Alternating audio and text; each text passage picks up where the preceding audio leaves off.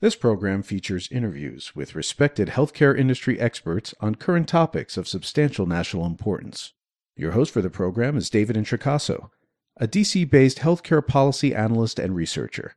We invite you to comment on the program by visiting thehealthcarepolicypodcast.com. Now, here's David. Welcome to the Healthcare Policy Podcast. Again, I'm the host, David Introcaso. During this podcast, we'll discuss the approximately 100 homeless and poor Washington, D.C. residents that sell street scents. With me to discuss the newspaper and its vendors is the paper's executive director, Brian Carome. Brian, thank you for your time. Thank you, David. Mr. Carome's bio is, of course, posted on the podcast website. As always, let's begin with some background. Street Scents is a biweekly tabloid that focuses on homelessness and related issues. It's sold for a voluntary donation of $2 by approximately 100 D.C. homeless and poor. That the newspaper has been in publication for 12 years is testimony to the fact that the nation's capital has one of the highest rates of homelessness in the country. On any given night in D.C., there are over 2,000 homeless, a fifth of whom are veterans. This is explained in part by an unemployment rate that is 1.5 times the national rate, or 7.8% currently. For African-American adults living in D.C., it's approximately 10%. Among other at-risk health issues, homelessness is, of course, winter hypothermia. According to the CDC, more than 13,000 hypothermia deaths occurred in the U.S. between 2003 and 2013, and this total represents a statistically significant increase in these deaths over that 10-year period. Other health-related problems include public safety. For example, 1 year ago last month, an 8-year-old girl residing in a homeless shelter was kidnapped. She's not been seen since and is presumed dead. D.C. has attempted to substantively address homelessness without success. However, just 2 weeks ago, the city's Interagency Council on Homelessness passed unanimously a 5-year plan to end the problem, and the city's new elected mayor allocated $5 million in her budget to build non-shelter permanent housing. Finally, podcast listeners may want to note a related interview, my discussion with the National Center for Healthy Housing's Rebecca Morley, which was posted this past November 24th. So sadly, it was a little longer than I'd hoped. My introduction, Brian, but let's start. Can you give me a brief overview of your organization? And as a follow-up, how would you assess your success to date? Sure. Well, for one, while folks know us as a newspaper, in 2015, we're much more than that. We distribute media across a wide range of channels, including film, stage performance and theater, graphic design and illustration, and quite a bit of online digital content. And we judge our success by the quality of life changes in the men and women who come to us. What we've discovered over the 12 years that we're doing the work here is that while housing in this city is distributed quite inequitably, talent is not. It's distributed quite equitably. And so tonight outside, there are going to be some very talented poets and reporters and graphic designers and filmmakers and playwriters who are going to be sleeping outside. And the beauty of what we do here at Street Scents is we see those folks not because of their housing situation, but we see them for their talents and their willingness to work hard.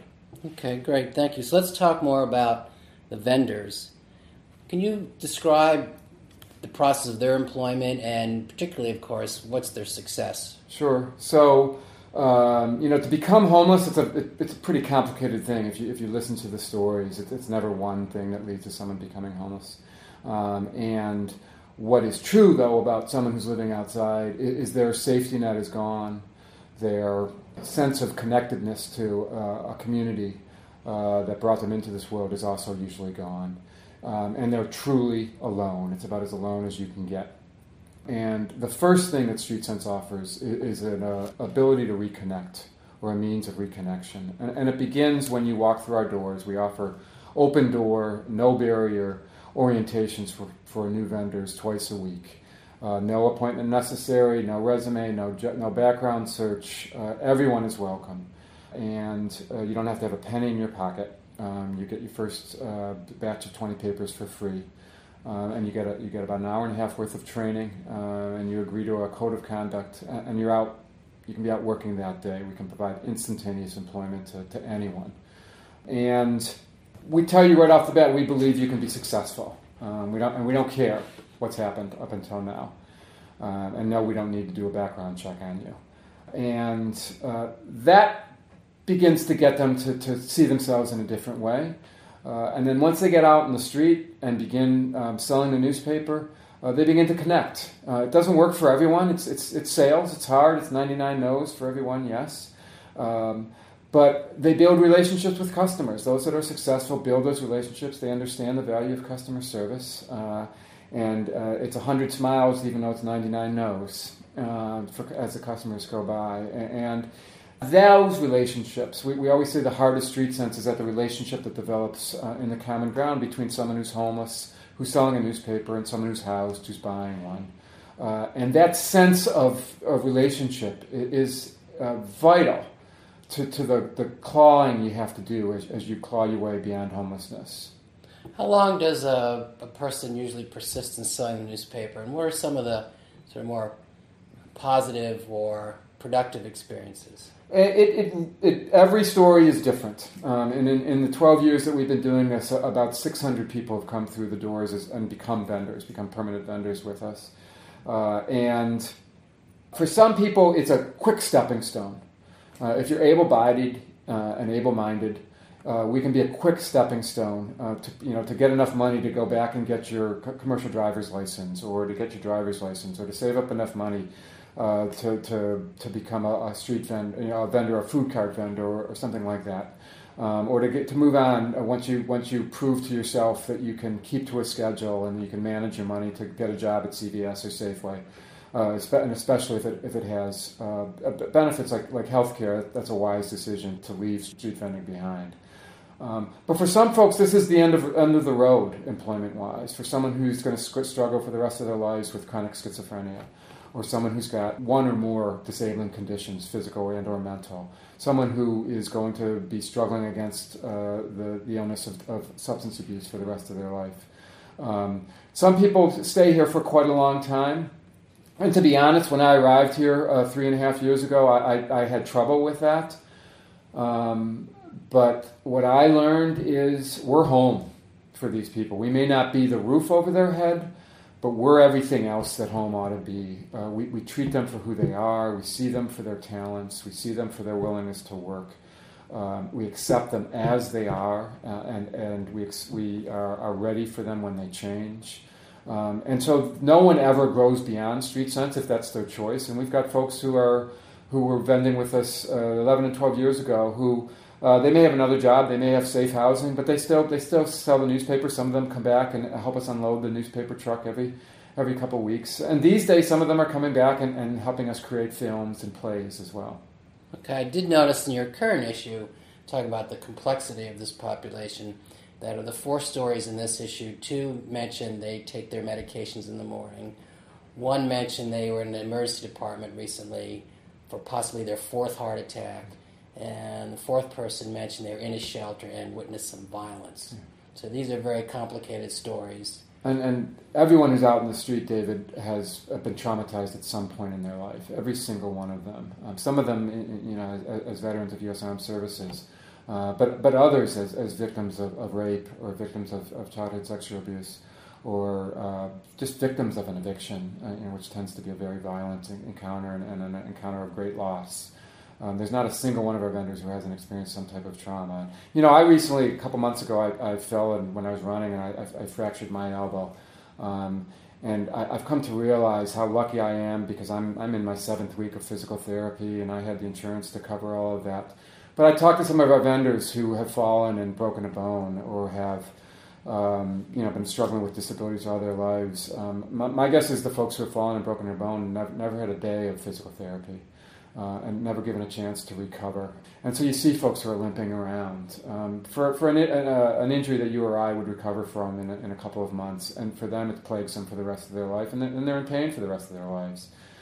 The life expectancy for folks who experience chronic homelessness is significantly shorter, about 20 years shorter. Every day you're living outside, you're aging 5 or 6 days in some cases. And so in the last few months, we've had a number of vendors pass away some of natural causes. But they're dying in their late 50s, early 60s, and we see that again and again and again. Homelessness is very costly to one's health, and the disparities between who has health care in this country and who doesn't, and who has, housing is part of the health care equation. Let's go to that. Let's talk about housing. So I did mention in my intro, DC is renewed its interest in trying to solve this problem. Yes. One could guess how successful it'll be this time. But what's your sense of what's going on in trying to address this issue at the moment? I want to challenge even your cynicism, David. I'm optimistic about Muriel Bowser and what she's talking about here in the new mayor. The new mayor here in Washington, D.C. She understands housing first and how economically wise it is. What we now know is that homelessness is economic idiocy. It is so much more expensive for us as taxpayers to pay for the needs of someone who's living outside than it is to give them an apartment rent-free for the rest of their lives. And you know who gets this more than anyone else? It's hospital administrators. I was at a recent forum with the director of behavioral health at the George Washington University Medical Center, and she got up and said, housing is health care. It improves outcomes and it lowers costs. And I think Muriel Bowser, the mayor of Washington, gets that. And I've taken particular optimistic interest in the people she's putting around her in her cabinet, people who've had a track record of responding to and ending homelessness in this city. And we can do it. We can end homelessness in 5 years if we just have the political will to do so. And again, economically, we're idiots if we don't do it.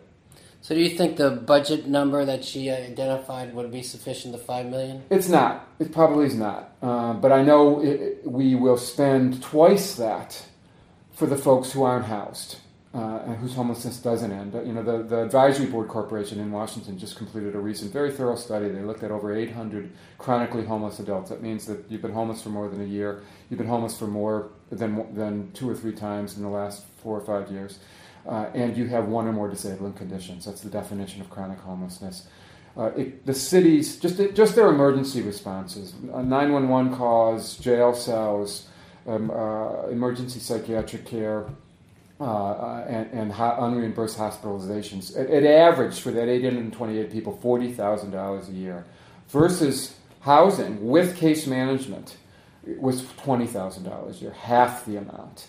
And what we know about, and that's called housing first, and what we know about that model is that folks with chronic health conditions are never able to successfully engage in the treatment they need, and therefore never see the outcomes that you or I would see when we get sick and get treated while they're living outside.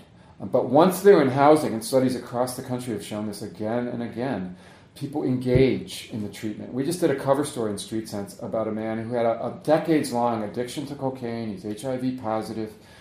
He repeated hospitalizations, several serious heart conditions, several involuntaries. A U.S. veteran was very close to an explosion on a base and has post-traumatic stress disorder.